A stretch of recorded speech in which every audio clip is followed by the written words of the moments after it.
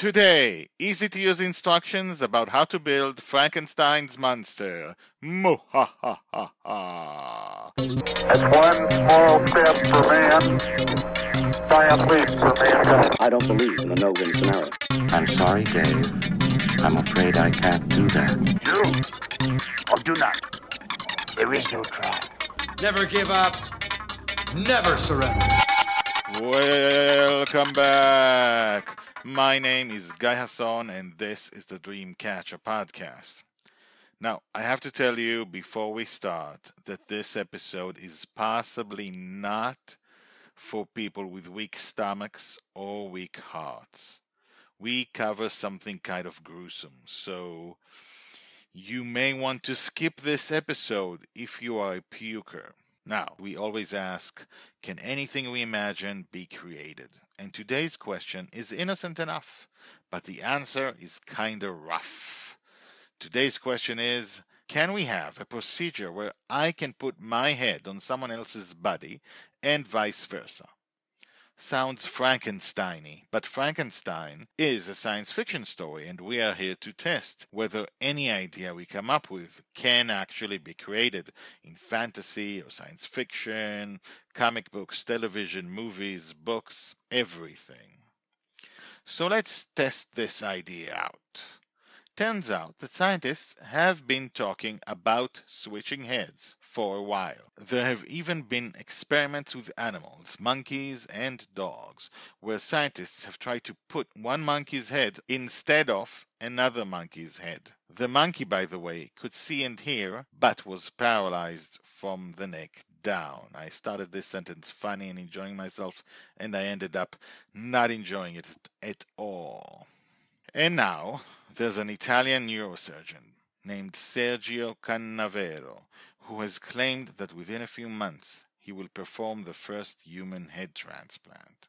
He even has a volunteer. His name is Valery Spiridonov, a Russian man suffering from spinal muscular atrophy, and I guess this is his last resort. Sergio Cannavero, the neurosurgeon, says that Frankenstein was his scientific inspiration, and that this is what he means to do. The procedure should take place within a few months. It will happen in China, he claims. He promises that there will be financial backing by American billionaires. He says the procedure is risky, but that it has a 90% chance of succeeding, and the operation would cost only $15 million. Which is cheap for getting a new body. However, you will not be surprised to learn that Cannavero is alone on this one. The medical community is not happy and has raised many concerns. First, it hasn't really been tested and hasn't been tried. You usually test successfully on animals many times before doing anything medical, and there has been no serious testing, only a few experiments here and there. Secondly, there are the ethical issues, as your churning guts are no doubt telling you. Then there are the actual problems of actually doing it. Problem 1. You need to keep the brain alive during the procedure. In our case, you need to keep two brains alive. There are medical ways around it. They're not perfect, and they mean that you only have an hour to detach the head and then reattach it.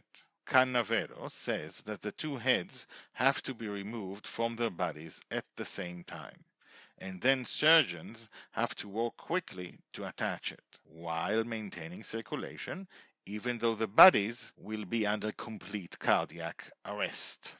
Take a deep breath, because we're only halfway through. The second medical problem is this. Even if we assume that both participants have the same blood type, an organ transplant is always in danger of rejection. There are drugs and treatments to minimize the response of the immune system, but there's no telling how it would work with the foreign implant being the head and the brain. Medical problem number 3. The head is basically attached through nerves running through the spinal cord to the entire body.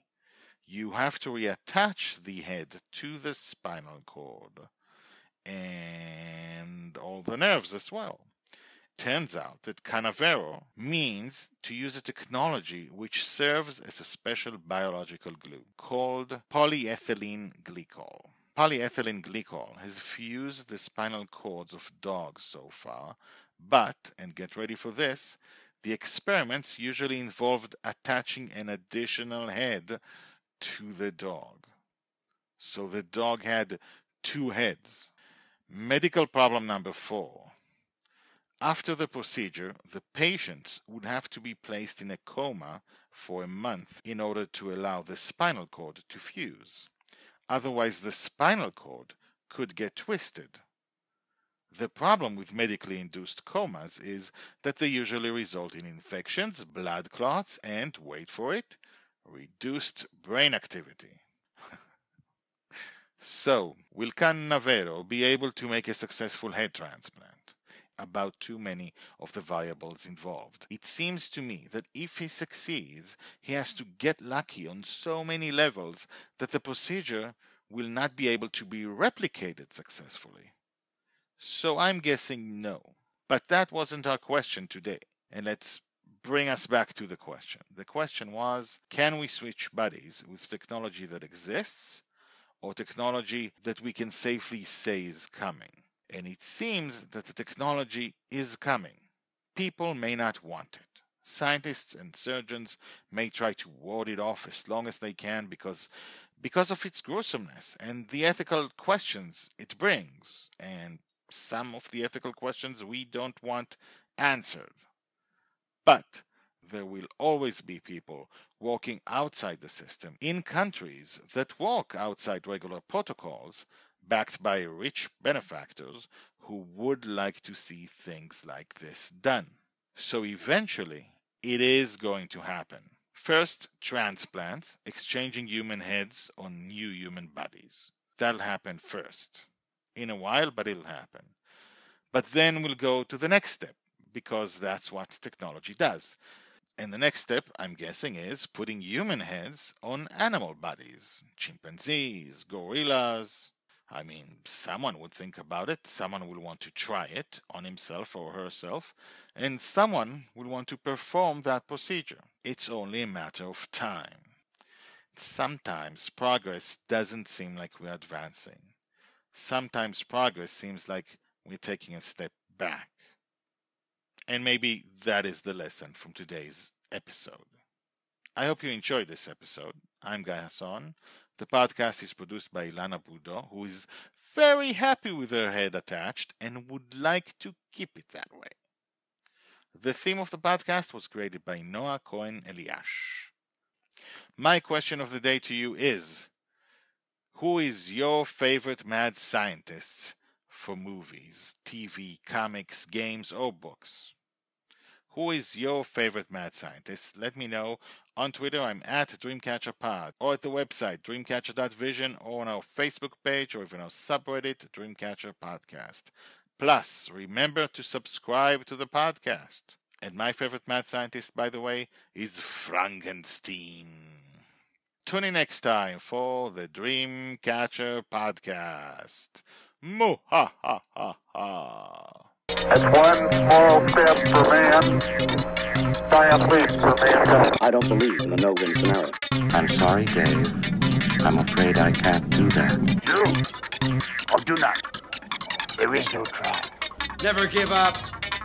Never surrender.